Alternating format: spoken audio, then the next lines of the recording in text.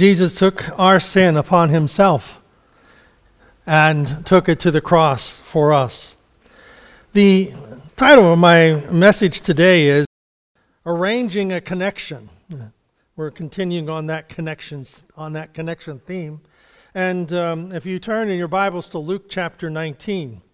And as you're turning there, I would also remind you that if you would like to send an offering, send it to Wimber Assembly, and then Box 361, Wimber, Pennsylvania, 15963. Box 361, Wimber, 15963. And we appreciate your contributions and blessings to you for your faithfulness. Arranging a connection. Now, if someone wanted to get a hold of you, and not a robocall, they kind of gave up seemingly went silent for a few days during this virus, but for us, they're back on their machines are up and running again and getting these robocalls. But if someone wanted to get in touch with you, how would they do it? You know, we have so many ways of communicating. We have the phones, the cell phones, we have the landlines, we have mail, email, snail mail. We have UPS and US mail, and what's the other ones? FedEx and what else? I'm sure there's a couple more, I forget. But we have all these different ways of sending mail or getting packages to us. Or they could, look up your physical address and come and knock at your door. But no one's doing that now with this crisis going on. So I want to tell you, or want for us to explore today, how that Jesus has arranged a meeting. He knows that there is a situation. He's gone to Jericho, and we'll talk about Jericho in a minute. But during the crises, God is trying to get our attention. Well, we say, is that the reason for this whole crisis? I don't know. God has promised to bring everything to a good, and so our connecting with God would be a good. And it doesn't mean we don't have a relationship. It just, no matter what our relationship with God, it can be better. So I was thinking of this week. You hear the different news programs and so on. In this one community in one of the states nearby, they have a chicken processing plant. And I think there were over 600 workers there, and all 600 tested positive for this virus. So that whole plant is shut down. And we say, well, someone wasn't being very cautious. Well, there may have been language barriers there also. So we think of how, well, we've known and we've stayed home, we've hovered and covered ourselves in place, and we're doing the right thing, and yet we wonder, when is this going to come to an end? How soon will this virus and all its ramifications come to a close? We don't know. But the main thing is that we do our part to make sure that we don't spread the virus or receive the virus to spread to someone else. So we want to be able to do our part. So we don't have all of the solutions for everyone, and there's no one has all of those things in place. But God is calling on us, and we understand in our relationship with God that in Revelation chapter 3, verse 20, he says, Here I am, I stand at the door and knock. Well, the idea of standing at our door and knocking, we kind of put that aside for this virus. But in our knocking, God is knocking at our spiritual heart and trying to get our attention through many different ways. And now in this situation with this COVID-19, he is trying to get our attention, that we would not be anxious or be upset or frustrated. I said that around my house they've been doing these seismographic tests, for earthquakes. And they just found out it was me bouncing off the walls.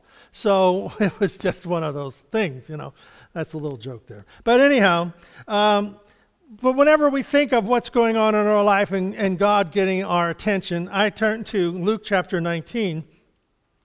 And this is one of my favorite stories. I mean, Zacchaeus, Zacchaeus, we'll explain who this guy is, but as we go through this, it's Zacchaeus 19. No, it's Luke chapter 19, verse 1.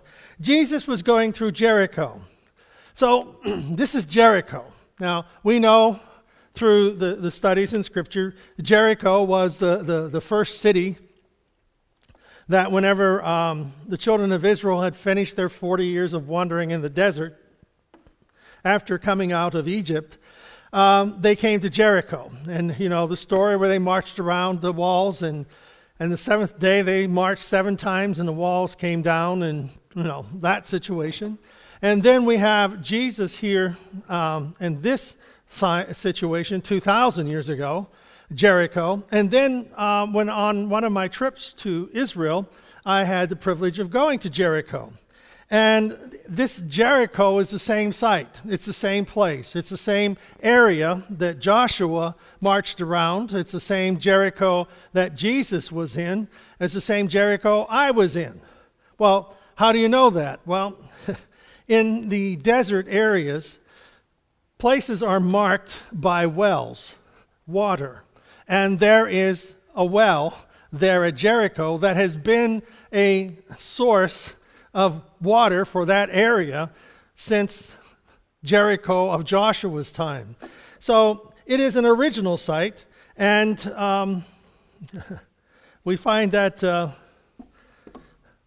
Jesus is traveling through Jericho because he has a purpose. Now, this is not the only time that Jesus goes out of his way or goes a certain way to meet someone. We have that story whenever he goes through Samaria. And Samaria was an area that no Jew in his right mind would go through because they were enemies of each other. And Jesus went there to meet the woman at the well. But in this story, we have Jesus is going through Jericho because there was a man that he needed to meet or he needed to see. So verse 2 says, where a man named Zacchaeus lived. He was in charge of collecting taxes and was very rich. Well, right there, he's an outcast. He's rich and he collects taxes. Well, in Matthew 19 also says that truly I tell you, it is harder for someone who is rich to enter in the kingdom of heaven. And again, I tell you, it is easier for a camel to go through the eye of a needle than for someone who is rich to enter the kingdom of God. And when his disciples heard this, they were greatly astonished and asked, who then can be saved? Jesus looked at them and said, with man this is impossible, but with God all things are possible. Whenever we look at that, we say, whoa, it's hard for a rich man to get to heaven. Why? Well, it's hard to trust. Okay? It's hard to trust. Where your trust is, there will your heart be. And it's hard for people who are wealthy to not trust in their wealth, but to trust in God. Now, people who are poor, you don't have anything else to trust in, so you trust in God. But that doesn't always work out either. So Zacchaeus was a Jew, and he was unacceptable. He was not acceptable in his community. We know in those times, in those biblical times, that people, whenever people were unaccepted, they were shunned. And we also know that if children were deformed or had some types of physical abnormalities, that they would throw the children out as infants to die. They just wouldn't raise them. And we say that's harsh and that's cruel, but in the same token, there was only so much food to go around. There was only so much that you could provide. And if this person was going to be a drain on the system, it could destroy the whole system or destroy the whole family. So that didn't make it right, but they had their reasons for doing what they did. And so Zacchaeus, he was small of stature. Later on we'll talk about that, in a sense that he was short. Now, I think the average height at that time was maybe 5 foot, 5'6", somewhere in there. Well, Zacchaeus was short, so he was smaller than that. So he possibly was maybe between 3 and 4 foot, maybe somewhere in there. So he was very short in stature, and he was not accepted in his community. He would have been looked down on. Remember whenever Jesus was traveling And there was a guy that was blind, and the disciples asked Jesus, who sinned that this man is blind? Was it his father or was it him? Because people looked at difficulties as being, sinful, being punished by God. And a person who was rich, they were considered blessed by God. And so it was a shock to their understanding of what's going on here with Zacchaeus, that it's hard. How can he's not going to go? With the rich man going to heaven, it's hard. Rich man can't get in. Why? Because of their trust. And so we'll go on here. So he was a tax collector. Well, tax collectors. Well, this was not the ordinary way of a percentage, of taxation. Zacchaeus was very rich because he was a shrewd, deceitful, intimidating, corrupt man. Because what happened in the Roman system was, just say the taxes for the community was, we'll say $5,000. And the tax collector had to collect $5,000 and give that $5,000 to Rome. But if the tax collector could collect $8,000 or $10,000, he got to keep the extra. So whatever they could get out of the people, whatever they had to pay Rome, but anything extra was theirs. And so they used the authority of the Roman government and the Roman soldiers to collect their taxes, but they never told the people how much went to Rome and how much went to their own pockets. So tax collectors were, in this case, Zacchaeus, he was very wealthy, and he was very much disliked in his community. So verse 3 and 4. Jesus was heading his way, meaning he's walking down the street, and Zacchaeus wanted to see him. Well, can you imagine Zacchaeus trying to push through the crowd? You see this person, feel this person pushing you aside, and you look, and it's Zacchaeus. There's no way he's getting through this crowd. People would push him back and shove him out, and I'm sure being in a crowd was not his most desirable place to be. So Zacchaeus wanted to see Jesus.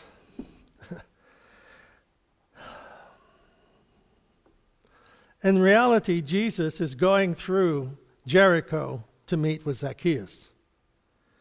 You see, for each of us, each individual, God knows that you want to see him. And seeing him isn't like looking at him, and it's an understanding Christ, understanding who he is. Not religion, but understanding Jesus. Understanding what the scriptures speak to us. Understanding what they mean to us in our everyday life, and in this tragedy, this time of the COVID-19 virus, trying to find some meaning and purpose out of all these things that we're doing. So, you have questions, perhaps like Zacchaeus. Wonder what Jesus is like. You have a desire to know if the spiritual life in Jesus Christ is real. See, it's hard for us to imagine that God knew we would be listening, you would be listening, we would be speaking on this today. God will direct something to your life, to our life, that you've been expecting, and he will direct it to you, and somehow the Spirit will make it real to your life as a way of confirming that this is God speaking to you. Just as real as Zacchaeus wanting to see Jesus, Jesus was wanting to meet Zacchaeus. And if you want to know what Jesus is like, well, I always say you take the best of humanity, the best characteristics of an individual, multiply them 1,000 times, and you begin to have the slight indication of what Jesus is like. Or we can take the fruits of the Spirit of love and joy and peace, patience and kindness, goodness, faithfulness, gentleness, and self-control. You take all of those and multiply them numerous times, and you have the character of Jesus Christ. But Zacchaeus, he was a short man, and he could not see over the crowd. So he ran ahead and climbed into a sycamore tree No, so no matter what Zacchaeus had done or what he had not done, he still wanted to see Jesus. You know, he knew he was a crook. Zacchaeus knew he was a crook. He knew that he had robbed these people, but that didn't stop him from being curious about who Jesus was. You know, whenever I was in Israel, I had the opportunity to walk down the street in Jericho, and the guide was there and said, well, there's a sycamore tree. And of course, it wasn't the sycamore tree from the story. But whenever we were in Jerusalem and we were in the Garden of Gethsemane, there were olive trees in the garden that were there when Jesus was there. So, because they're very old, they don't die off like regular trees. So that spot in the Garden of Gethsemane was an authentic place. But in Jericho, this sycamore tree was planted a few years ago or whatever to perhaps add to the tourism industry. And verse 5 says, when Jesus got there, Zacchaeus, he can't get through the crowd, so he knows how to make things work. So he wants to see Jesus, he can't get through the crowd, he's going to go climb a tree. No problem. So when Jesus got to this sycamore tree, he looked up and said, Zacchaeus, hurry down. I want to stay with you today. One of the things that we have to remember is Jesus knows our name. He knows where you live. He knows your address. He knows what's going on in your life. And when Jesus got to the sycamore tree, he looked up and he said, Zacchaeus, he knows how to reach us. You know, I think of times from other people's lives in which they were wondering about God and wondering about, how does God know how to reach us? I remember my grandmother, she was very distraught one time that she was telling me about, and that she was sitting in her chair and she was praying and she was, again, very anxious about what was happening and what was going on. And while she was praying, she felt this hand on her shoulder. And that the feeling was, everything's okay. And it was for my grandmother, it was a way of God connecting with her and letting her know she's safe. And the same thing happened to one of our parishioners years ago. Her name was Blanche Eiler. And Blanche had the similar experience after her husband had died. That she was, a pastor and wife, and they were inseparable for all their ministry. Went everywhere together, doing everything every day, and he dies, and now she's wondering, what's going to happen to me? And she's very distraught and very upset, and she feels that hand on her shoulder in a room where no one else is. And feels the impression in her heart. Blanche, this is how she would tell it, Blanche, I know right where you're at. You see, when we think of Zacchaeus and Jesus coming by, it was not by chance. God was there looking for Zacchaeus. And just as Zacchaeus was up in the tree looking for Jesus, Jesus was looking for him. And in our understanding of our life, we know that I think that God is there looking for us. He knows right where we're at, and he knows what tree we're in. He knows what tree we're in. I was thinking of how that people hide in the tree of, I'm not good enough. I want to see Jesus, but I don't want to get too close. That religious stuff's not for me. Church, if I walk in, the roof will cave in and all this. Those are the trees we hide in, and think that we can look over the crowd and watch from afar and see Jesus, and we'll get our fill, and Jesus comes up to us under our tree of doubts and despair, and he calls us by name to come down. You see, Jesus welcomes those who seek him. Those who seek him find him. That's what he says. His word says, if you seek me, you will find me. If you knock, the door will be opened. You see, we find that God has already outlaid these things for us, that if you knock, he'll come. If you seek him, you will find him. And we have to make sure that we don't fall out of our trees. We have to make sure that we don't hide in our trees, but we listen to his voice and his tug upon our life. You see, Jesus draws us to himself. It isn't like we're drawn to a person per se, especially in our faith. It isn't a person. It's a relationship with Jesus Christ. Not a person such as I or someone in a church. Often people come to church or visit churches because of someone in there, someone who attends there. And when this is all over, attending and getting back in church, hopefully we'll fill all the churches in town, fill all of the churches with people who have been looking for and finding Jesus Christ and feeling that tug upon their heart and upon their lives, and they will come to know Jesus. I remember a hospice patient that I went to visit. And my visit was about spiritual concerns, and and often whenever I would do the assessment and things, I would talk about a church or if there was some affiliation with some organization that they were associated with.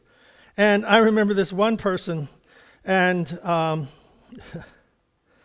the person started off by declaring how uncaring the clergy person was, and all they ever wanted was money, and that the people sitting in the pew, they were the people in the bar the night before with somebody else's husband or wife. And they continued on for another 20 minutes telling how bad everybody was in the church and in the community and how hypocritical they are. And they ended with just saying, "I do not believe in God." And I asked the question is, well, what does that have to do with God? What does that have to do with God? These are people. Well, they're doing that. What does that have to do with God? Whenever we're making our arguments about staying in our tree or hiding from God or we don't believe, what does that have to do with God? These are people. Did you ever meet a person who didn't make a mistake? Did you ever meet someone who hasn't sinned? If you do, give me a call, But there's only been one in all of history, and it's Jesus Christ. Everybody else has failed. Everybody else has had sin. And we are all faulty representatives of God. Only God can represent God correctly. And so that's why, when we look in the mirror, okay, when you look in the mirror, is that all there is to you? A one-dimensional, flat, not fat, flat portrait of a head looking back at you. Is that all there is of you? This flat, one-dimensional portrait of you? Well, we look at the church and we look at people and we get this flat, one-dimensional perspective of God and we say we don't want to go there. Well, only belief in Jesus Christ can heal those wounds and heal those sorrows and heal those places of how we have used it to distance ourselves from God, because God is walking, as it were, under your tree. He's walking past your life, and he knows your name. You see, God is not those people. God is not interested in your failings. He is interested in your present and your future. Verse 6. Zacchaeus hurried down and gladly welcomed Jesus. The key for Zacchaeus, he immediately responded. How many times have we heard or felt that tug of God on our hearts and lives, and we start into the arguments that we have, the trying to get through the crowds of discouragement and fear and people and all of that. Zacchaeus welcomed Jesus. Flat out welcomed him. Verse 7. Everyone who saw this started grumbling. Isn't that typical? Everyone who saw Jesus talking to Zacchaeus and wanting to go with him to his house, they started grumbling. Are you a grumbler and a complainer? And I won't ask any more from that. You know if you're a grumbler or a complainer. That nothing is ever right, and, well, I'm not going to go there. I just know too many people who grumble and complain, and no matter what you say, no matter what you do, they still are going to grumble and complain because they don't see anything other than stuff that's wrong. And Jesus isn't that way. And he doesn't want to create that in our life. He doesn't create that. We do in our misconceptions. This man, Zacchaeus, they were grumbling because Jesus went with Zacchaeus, and Zacchaeus is a notorious sinner. He robs people. He calls it taxes, but he's just making a profit. He uses the Roman government to bring us into line to pay his over-taxation. And then he keeps it for himself. He's a sinner. And Jesus, he's going to eat with him. So you see, what you value, Jesus values you. Zacchaeus didn't value the people. He valued his money. He valued getting ahead. Perhaps he valued getting even with these people who shunned him because he was different. So whatever his motive was, Zacchaeus, for being this tax collector, he succeeded at it very good. Verse 6, later that day, Zacchaeus stood up and said to the Lord. Now, something has happened in these verses, between verse 7 and 8. Something has happened in there. Jesus went to his home, and then he came back a changed man. We know people who are in a relationship with Christ because they're changed from the inside out. Zacchaeus said to the Lord, I will give half of my property to the poor, and I will now pay back 4 times as much to everyone I have ever cheated. Zacchaeus is telling Jesus, I've cheated them, and the poor I've taken advantage of, and I'm going to help the poor. I'm going to give back to those that I've robbed. He knew what he had done, and he knew it was wrong. But he had an advantage over people, and he was going to make it work. Zacchaeus' new life that he found in Christ. You see, Jesus doesn't tell you, you need to do this. We know what we should do in our heart. We know what we should do in our heart. He will help us. And so there is this new generosity that has found Zacchaeus, that he wants to help people. And anyone he has robbed, he will pay back. You see, the normal restitution was only about 20%. If I stole, $20 from you, I only had to pay back 20 plus 20%. And the Mishnah tended rarely to appeal to more than 40%. If I stole $20, I have to give 20 plus 40. But Zacchaeus is giving half. He does not have to sell everything. You see, that's a misconception. Jesus tells that about the rich man, sell everything. Because Jesus knew this person held his riches more than he would hold his relationship with Jesus, his relationship to people. And Zacchaeus was the opposite. Zacchaeus knew that he had done wrong, and he was willing to repay. God had changed his heart. Jesus saves those who seek him. Well, Zacchaeus climbed the tree to see Jesus. Jesus was seeking Zacchaeus. Jesus arranged this meeting. He walked down the street of Jericho, past a sycamore tree. Remember this, Jesus will always find those who are seeking him. Verse 9. Jesus said to Zacchaeus, today you and your family have been saved because you are truly a son of Abraham. You are saved. Saved? You are forgiven. Your sin, your debt is forgiven. And today your family is saved. You've brought, he's had a change of heart that has affected his entire family.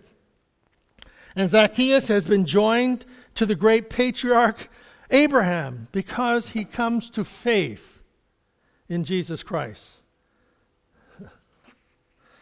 You see, one of the things is that Zacchaeus' access to God's blessing is a greater gain than he could ever achieve in his wealth that he could cheat people out of. What we receive in Christ is greater than anything we could ever keep.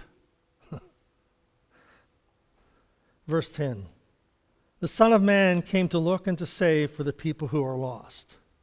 You see, we got the purpose here of Jesus. He has come to seek and to save all who are lost. He's come to seek and to walk by the tree that you're in. Walk by your home, walk by your heart, by His Spirit, and speak to our hearts and lives. You see, whenever we receive Christ like Zacchaeus, all things become new. God brings love. God brings His unmerited favor that we can receive from God, not because we earn it, but because He loves us. You see, life is more than this little time capsule called a body. Our life is eternal. And God wants to bless us and comfort us and strengthen us in this life and in the life to come. Jesus seeks those who seek Him. No promise will ever go unfulfilled. And He will never forsake us. He will never abandon us. And what tree, if I can ask, what tree are we hiding in? I am too small and unimportant. How about the tree of I'm not good enough? How about the tree of all my friends are like me? And when I wrote that thought, I thought of an individual that I was with for many years. And we had spoken many times about Christ and about church and about our relationship with God. And the person was well into their 90s. And we talked about receiving Christ. And one of the thoughts was, I have outlived all of my friends. And none of my friends have ever done what you're asking me to do. I can't betray them. And I thought, wow. There is something great about Christ, greater than our friendships, greater than our past, greater than our failings. We, like Zacchaeus, need to respond always to the Spirit. We don't need to be saved every day, or we do need to confess our sin, whether we've sinned in thought, word, or deed. We need to keep that area of our life clear before God and before His Spirit, and know that He is walking with us and He is helping us, and let nothing come between us. And so in our lives, Jesus says to Zacchaeus, come down, and I'm going to your home. Well, Jesus says to us, David, open your door, open your heart's door, open your life, continue to open your life to me, that I can come and be with you all the time. Not to put us down, but to lift us up. Shall we pray? Jesus, we thank you for hearing our prayers. We confess our sin. We ask you for forgiveness. God, we thank you for this day of communion in which we remember what you have done for us. And that, Lord, you have taken upon yourself all of our sin. And so, Lord, our sins are forgiven. As we confess our sins, you are faithful and just to forgive us of our sins and cleanse us from all unrighteousness. I ask you, Lord, to be with us now, to fill our hearts and lives, and that we might sense your Spirit and your presence in our life. That you know exactly where we live. You know exactly what we need. And you call our name to come in and sit with you and receive forgiveness and blessing. God, make this real to us by your Spirit. Make it real to our hearts and minds, that we may know, like Zacchaeus, we've been changed from the inside out. We pray in Jesus' name. Amen. God bless you.